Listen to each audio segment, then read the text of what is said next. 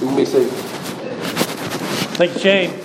Again, good morning, church family. Hope you're having a great day. I know that about half our church is on vacation this week. If you're looking around wondering where everybody's at, that is where they are. But I want to thank Shane. A lot of our song leaders are out, and Shane decided to come out of retirement. We sent him the signal. We needed relief. He came out like George Foreman in the 90s. Man, like it became the world champ. So I appreciate you, Shane. Great job on that. Appreciate Rick's words and that video he sent in. We were asking around some of the guys to share a little testimony about men's retreat, and Rick was like, man, I got a video for you. So a couple things before we get started, and then we're going to take a little time to say hello to somebody next to you, but do want to mention about Go Weekend just around the corner. July 22nd, that's our big service project, of course. If you haven't been a part of it before, we go out and we serve this area. Of course, with the tornado in Perryton and all the need that is up there, we are in touch with the city there, and they are wanting us to come up. So we're right at 90% sure we're going to be heading that way for Go Weekend and transitioning everything that way. That means that we're going to push our regular Go Weekend, which was focused on beautifying Canadian, back to the fall. We'll do that on a Saturday after a home football game, probably in September or the 1st of October. So just kind of have that in the back of your mind. This shouldn't keep you from signing up. We'll still need all ages. We'll still have jobs for everybody up in Perryton. And we're going to be transitioning that way and hopefully be able to bless our neighbors to the north, as well as many of our members that are part of this church that are here with us, which is just Michael today, I think. So everybody else is, again, it's vacation week in the Pawtuxet Panhandle, but we're excited about that. The other thing I want to encourage you guys to do is in the bulletin there is a Mission Chile prayer guide that Monsi Flores wrote for us, and would like to encourage you at the end of services today, we're going to pray over our Chile team, which I think half of us are here, just like, you know, we're half of the congregation's here today. And so we're going to pray over them, but be praying with us as we leave this Friday, and head down there. And as Cody said to the kids, as we work with the Toros down there and spend our time in La Serena, blessing and just joining what God is doing already down there. We are not taking the Lord down there. He's already there. And so we're excited about that. But hey, we are excited that you are here. And before we jump in today, I know that you may want to say hello to somebody you haven't got a chance to. You don't have to get up if you don't want to, but lean over to a neighbor, go shake a hand. Let's just greet each other in the name of Jesus today and tell each other that you are thankful that they are here. Real quick, if you guys can do that for us.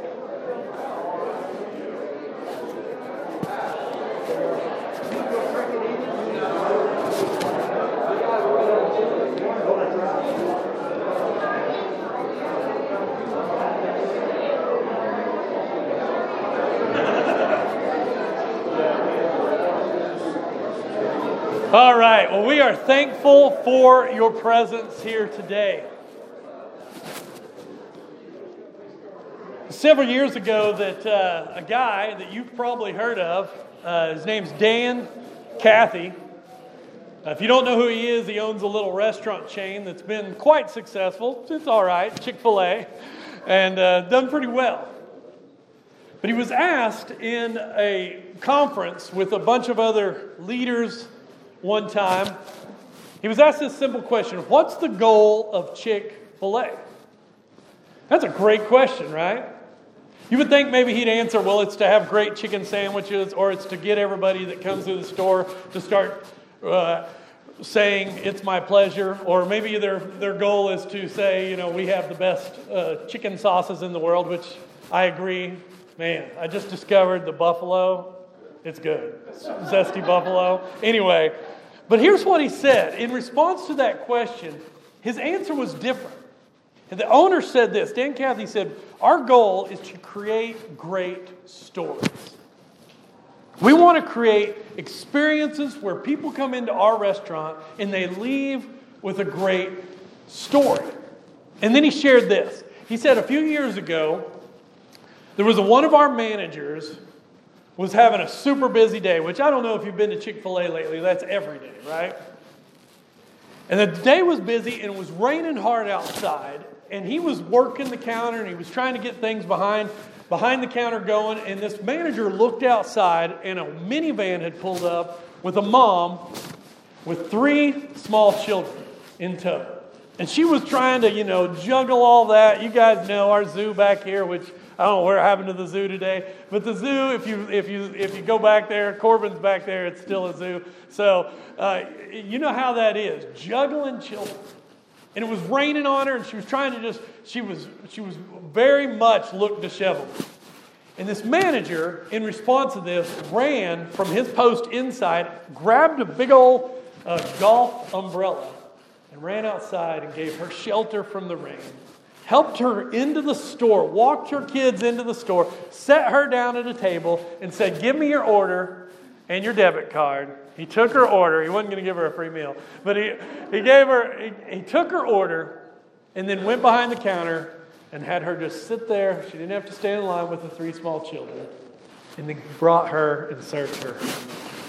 Now this story took off. And it took off not because Chick-fil-A got a hold of it and came up with some slick marketing campaign, or they reenacted the drama or something like that. It took off. Why? Because stories have power.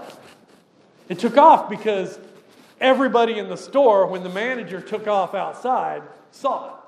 And it took off because the woman, after that experience, shared on her social media and shared with all her friends. You'll never guess how well I was treated at Chick-fil-A. Well, the story took off so much that it even got back to Chick-fil-A headquarters and Dan Cathy himself. And right after hearing the story, Dan Cathy and the other executives did one thing. They ordered thousands and thousands of umbrellas so that every Chick-fil-A would have an umbrella. If you've ever seen an umbrella sitting by the door to Chick-fil-A, that's one. See, we realize and we know that there is power in a good story. When Jesus spoke, how did he speak?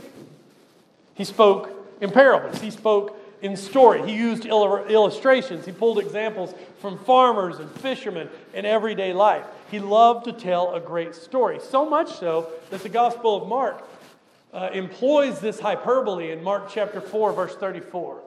It's a hyperbole because we know that he said other things, but Mark says Jesus never said anything without speaking in parables, stories. Jesus knew the power of a great story, and so do you.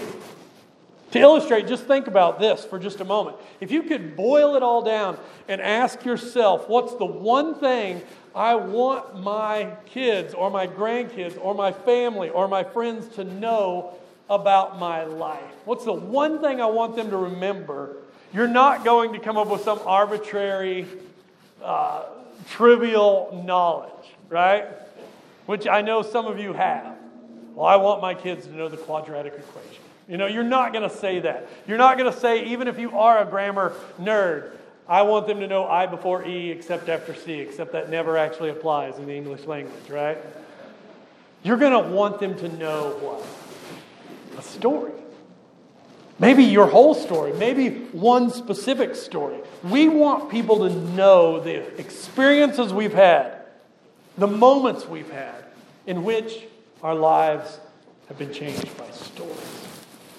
And so for week 3, this is week 3 of our summer school, the series in which we are taking the posture of students.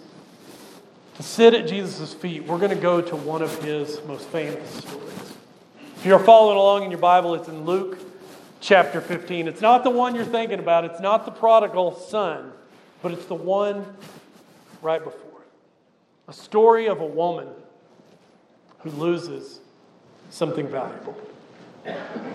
May we take this posture, may we grow. And let's pray about this as we jump into this text. Join me in prayer. Father God, may you teach us today. May we see you in this story. May we be transformed by this story. May we be in awe of this story. And by default, be in awe of you, the creator of this story. God, may all of our hearts take the posture and position of learners, of disciples, of men and women and children and teens who don't have anything mastered. We're not experts at Christianity, Father. We are lifetime students. And so we ask for your Spirit to come and teach, transform, and move us. Let us hear the good news today. In the name of Jesus we pray. Amen. The story starts like this. Luke 15:8. Suppose a woman has 10 silver coins and loses one. Now, why does Jesus start this story with 10 silver coins? To our Western mind, 10, okay, it's just a number. But to the Eastern mind, in Jewish numerology, this number, 10, is a number of completion. It's a number of value that brings to a whole. There's 10 commandments. There's 10 talents of gold in Matthew 25. 10 carries with it a full amount idea. So what Jesus is doing is expressing that this woman has all that she has. Is 10 silver coins. And one of them has gone missing. Her completeness is now incomplete. What was whole is now broken. It's not stolen, it's not spent, it's lost.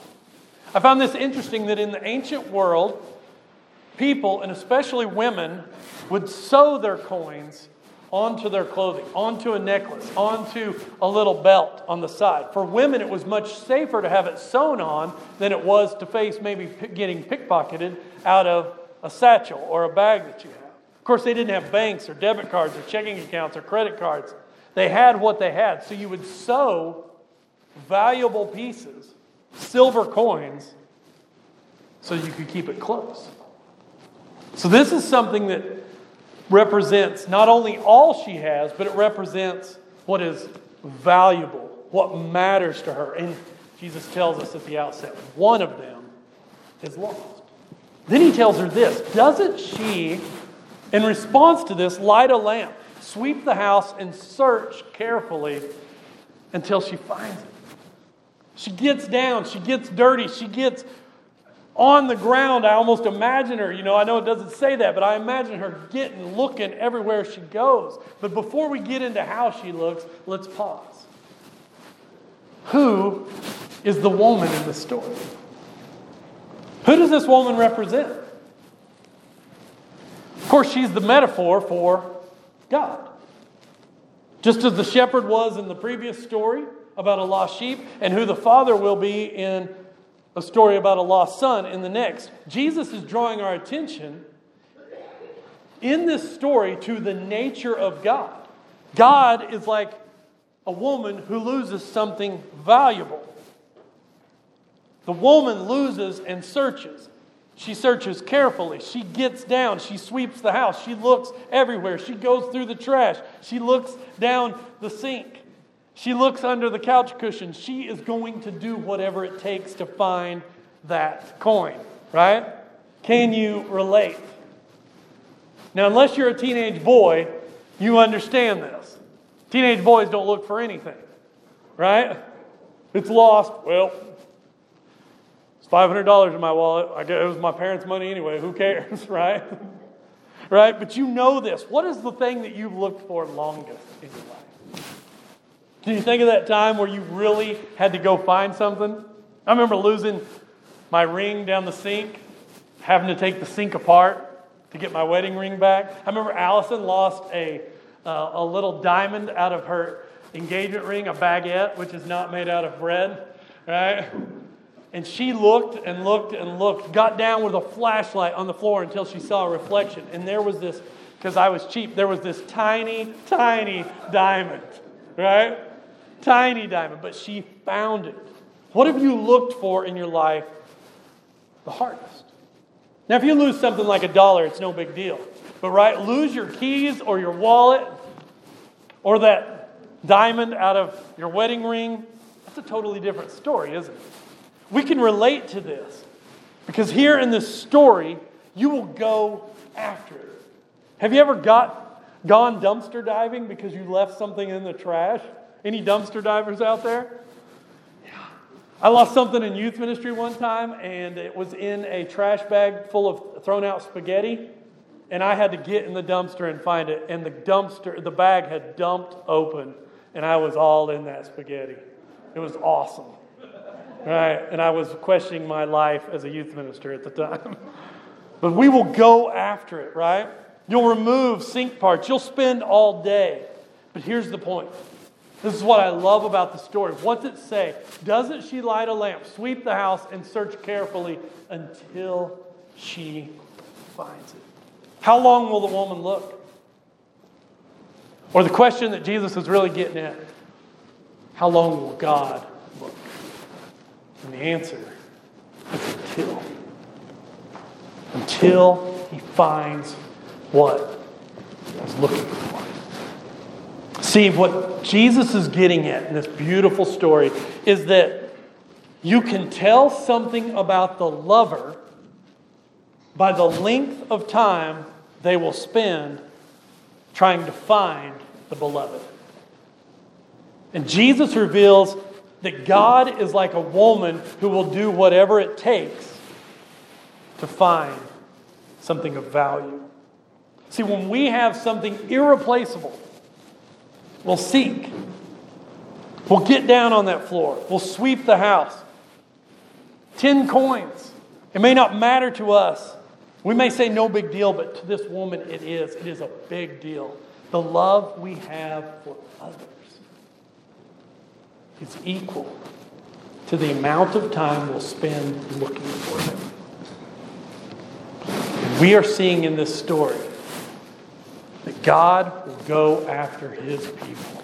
He will go after what is lost relentlessly. He will seek them out. Now this brings up an unfortunate and uncomfortable truth. The point that Jesus is making, that the lover will go after the beloved if they actually value the beloved, right? The length of time we spend is equal to the amount of love we have for the lost. Brings up an incredibly heart-wrenching, uncomfortable truth about us and about sharing the gospel. Because the truth about sharing the gospel when it comes to Christians, the truth is that for the most part, we don't. Right? For the most part. Now, I'm not saying you individually, but for the most part, in our culture, when it comes to sharing and seeking the lost, the uncomfortable truth is we don't. We don't share. We don't look. We don't seek. Why? Well, we could throw out all kinds of different reasons, right? And excuses. Well, it's too hard. I don't have all the answers. But really it is this, right? It comes down to this. And I apologize if this steps all over your toes. I am stepping on my own, right? The reason I don't think about the lost every day is because I don't care. Right? The reason you don't think about your coworkers that don't know Jesus is we don't care. We've lost our love for the lost. We've forgotten who God is. Maybe perhaps the reason that we've lost our passion for the mission of God is it because we've lost our connection with the one who gave us mission. We're all on mission, and that's what this story is showing us. We serve a God who will look and has looked for you until He found you, and many of you know the power of that, but God didn't stop with you. He kept going. He's still seeking the lost. He's still going after. And we join Him. When we're found, we turn our hearts. Not towards boycotting a culture we disagree with. We don't turn our hearts to judge the world and to pick up stones. We turn our hearts towards the Lord, and we become seekers as well. To go, to represent, to intercede, to love, so that we can be like God. So that we can be like Jesus. May God give us that kind of love. That we're a church that says we will seek until. We will keep serving until. We will keep loving until. We will keep praying until. We will not grow weary in doing good until. Jesus continues the story, and I love this little transition he makes, is that when the woman finds it, she calls her friends and neighbors together and says, "Rejoice with me, I have found," right, "my lost coin." I love this. This is so awesome. This is so hard for me to get my head around. It's a paradigm shift in my head. But you got to think about it this way. When the woman finds this coin, she throws a party. She invites her neighbors over. But you got to think about what's going on. There's something we miss in the story. Is that in order for her to have the party, for her to have guests in her house, every time a guest comes in, she has to explain the reason for the party. Thank you for the potato salad. And what are we doing here? Is it somebody's birthday? No, I lost something. But we're rejoicing that I found it. Every time. Now, don't carry the metaphor too far. I'm not saying that God is somehow responsible for us being lost. I'm not saying that. Don't carry the metaphor too far. But every time this woman has to be honest, she has to say, "I messed up. I lost something very valuable. But guess what? We're partying because I found it." And she has to repeat that story over and over for the potato salad. And when the guy with the cups, solo cups comes in, when the guy with the ice comes in, they got to say, "What are we doing here?" I got to tell you a story about what I lost and is now found. See, here's what we learn from this. Celebration. Now, I really want you to hone in on this. Celebration, church family, begins with honesty about losing so we can celebrate finding. Or it's being honest about that I still find myself lost and God keeps finding me. Right? The most grouchy people in church are those that forget that they can be lost. No amens on that. All right. Right? The most disapproving people in church are those people that are not honest about their sin. The most prideful I've ever been in my life is when I lose sight that God is still seeking me and finding me every day. And so Jesus is telling us this incredible story that when we're honest about what we can lose, then there's so much reason to celebrate when we find. Notice this. You can go back and look at this, but in all three parables in Luke 15, there is something in common. There's something that is lost, there's something found, and there's a party. Those are the three common threads between Luke 15's three parables. Something lost, something found, let's throw a party. Now, I know that makes us uncomfortable. This is where the paradigm shift for me is hard too, but Jesus displays and teaches about a God who wants to celebrate. About a God who wants to throw parties. And Jesus does this all the time, right? You guys remember his first miracle? Where's Jesus' first miracle? It's at a wedding, right? I know this bothers us, but Jesus at that party turned 180 gallons of water into 180 gallons of wine. Now that bothers us. Now I don't think it was debauchery, and I don't think it's the drunkenness and what we think about partying today. But Jesus wants to celebrate. And Jesus purposely reveals who he is at his mom's request so that the party can keep going. That's how he reveals himself first. Celebration is an honesty about where I've been. Because I realize how God has changed me now. And there's a lot to celebrate, church family. Right? Man, that's good news. Here's how it ends up. And then this short little story in verse 10, Jesus just says, in the same way, just like this woman did, because I think he probably had, if I would have been in the audience, I would have been like, okay, yeah, the woman had a party, but what are you saying? Right? A little bit of, anybody a skeptic out there? I've got a little skepticism in me. And I think Jesus throws this tag on at the end to say, in the same way I tell you, there is rejoicing in the presence of the angels of God over one sinner who repents. Heaven throws parties. When what is lost is found, Jesus says God celebrates when people turn their lives back to Him, when there is repentance, when there is confession, when we give our lives more over, when God finds one more, heaven joins in this amazing celebration. Now, we're pretty good at celebrating some things, aren't we? What do you guys celebrate as a family, right? I don't know what you celebrate most.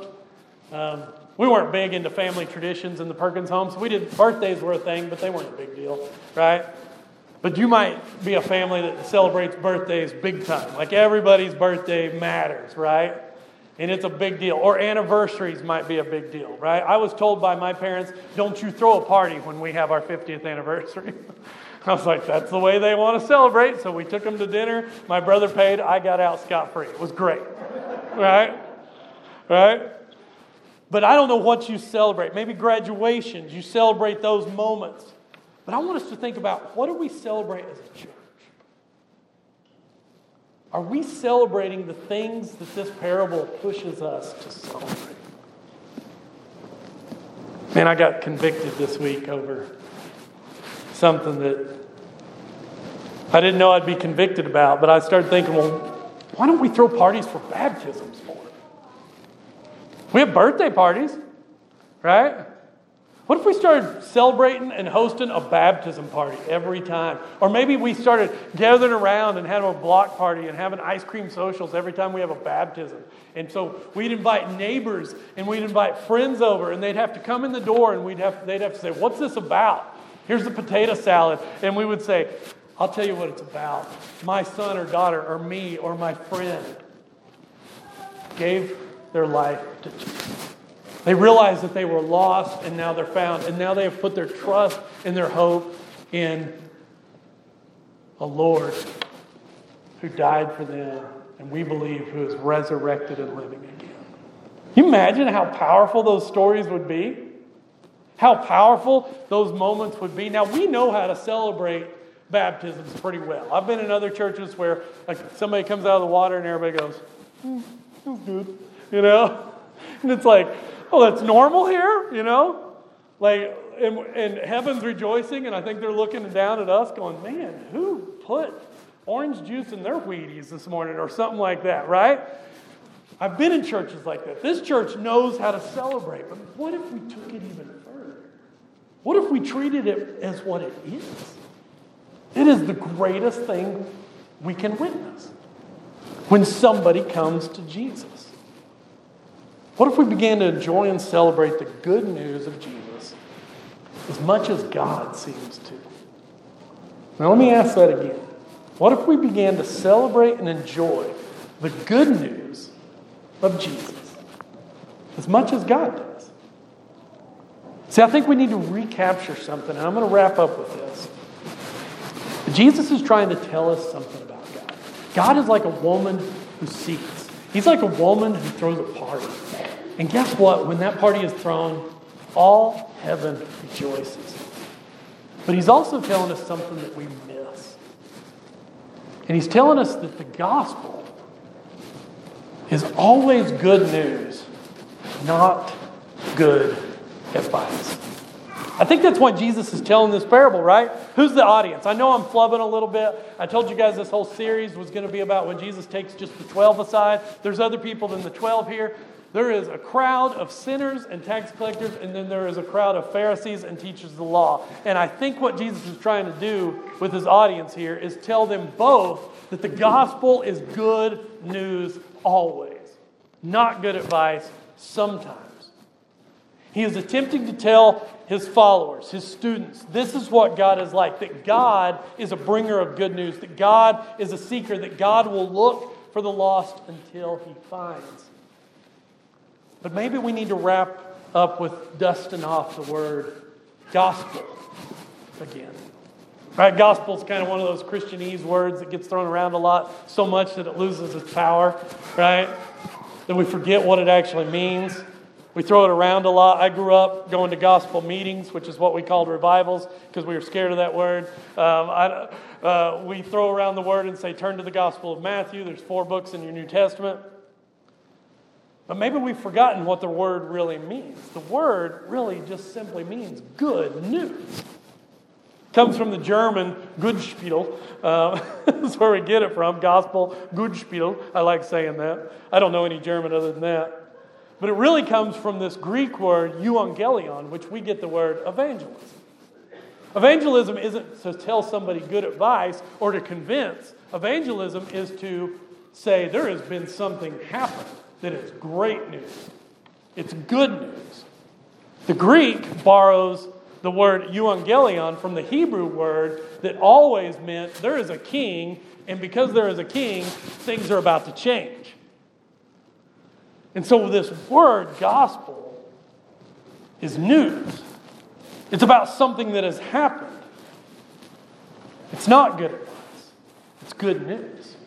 And the difference is this: advice is something you offer. And the person that you're offering it to can heed the advice, but what you're advising them about probably hasn't happened yet. So the person receiving the advice can choose to take the advice or not. But news is different, right? News is a report about something that has already happened. And it's not up to the person to make it reality or not. You can't change what happened, but you can respond to it. And there's a world of difference between advice and good news. Think about it this way. Imagine that you've been diagnosed with an incurable disease. Advice would be all the friends and the people that would come to you and say, have you tried this Megavitamin? Have you done this? Have you tried this new diet that's supposed to get rid of that? You know, maybe the advice you'd get by YouTube and your disease, and you'd get all this crazy stuff that would come up. Or you'd get on social media and say, what do I do, Facebook? Because, man, everything that's on Facebook is true. And so you'd want all that, right? That's advice. But good news would be a call that you get a couple weeks later from the doctor, and the doctor says, we have a cure. That's good news. You see the difference? Christianity is not, hey, let me give you some advice on 10 steps to live a better life so you can go to heaven. Christianity is good news that a king came to earth in the form of a child, lived a life as a servant, died on your behalf, was buried for 3 days, and we believe that he rose again. It is news that something has happened. And therefore we have to respond to it. Because if somebody rose from the dead, that's incredibly good news. And if somebody rose from the dead, then that changes everything. Jesus is the king. Jesus died for you. The king rose from the dead, and you can join him in an eternal life. That's good news.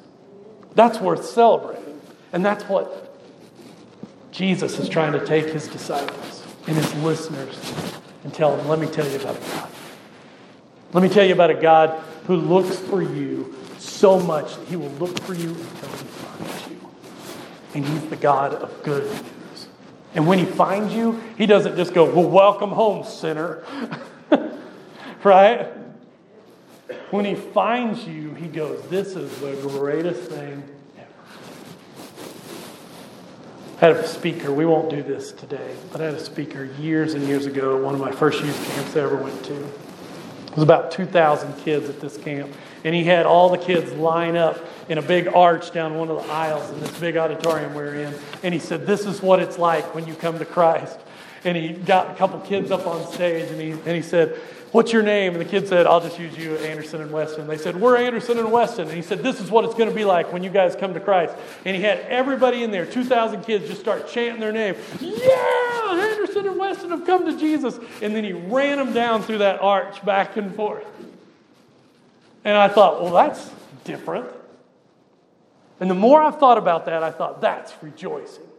That's good news. That's what heaven looks like, and that's what heaven will look like when Jesus comes back. And so we share good news with you today. It's good news, guys. If you have found yourself being kind of stuck, I think the biggest thing affecting us as Christians today isn't that we're finding ourselves walking away from the Lord. I think the biggest thing affecting the church today is that we've stopped following the Lord. We're still on the path, but we've just stopped at the Gatorade stand for too long. And Jesus doesn't stop at the Gatorade stand, does he? He's like, let's keep going, right?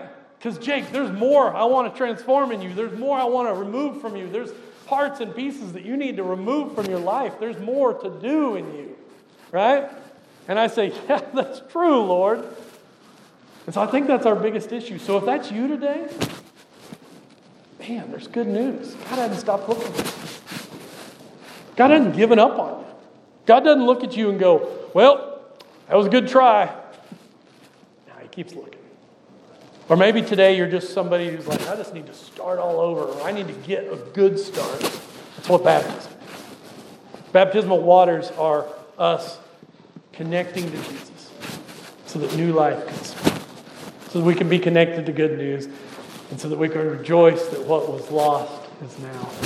If you need anything this morning, we're here for you. Let's stand together and sing. Ward, I think Kelly is in the back. Wards will be back there, Kelly and Ruth, if you need to pray with them as well. And then we're up front here too. Everyone needs compassion, love that's never failing, and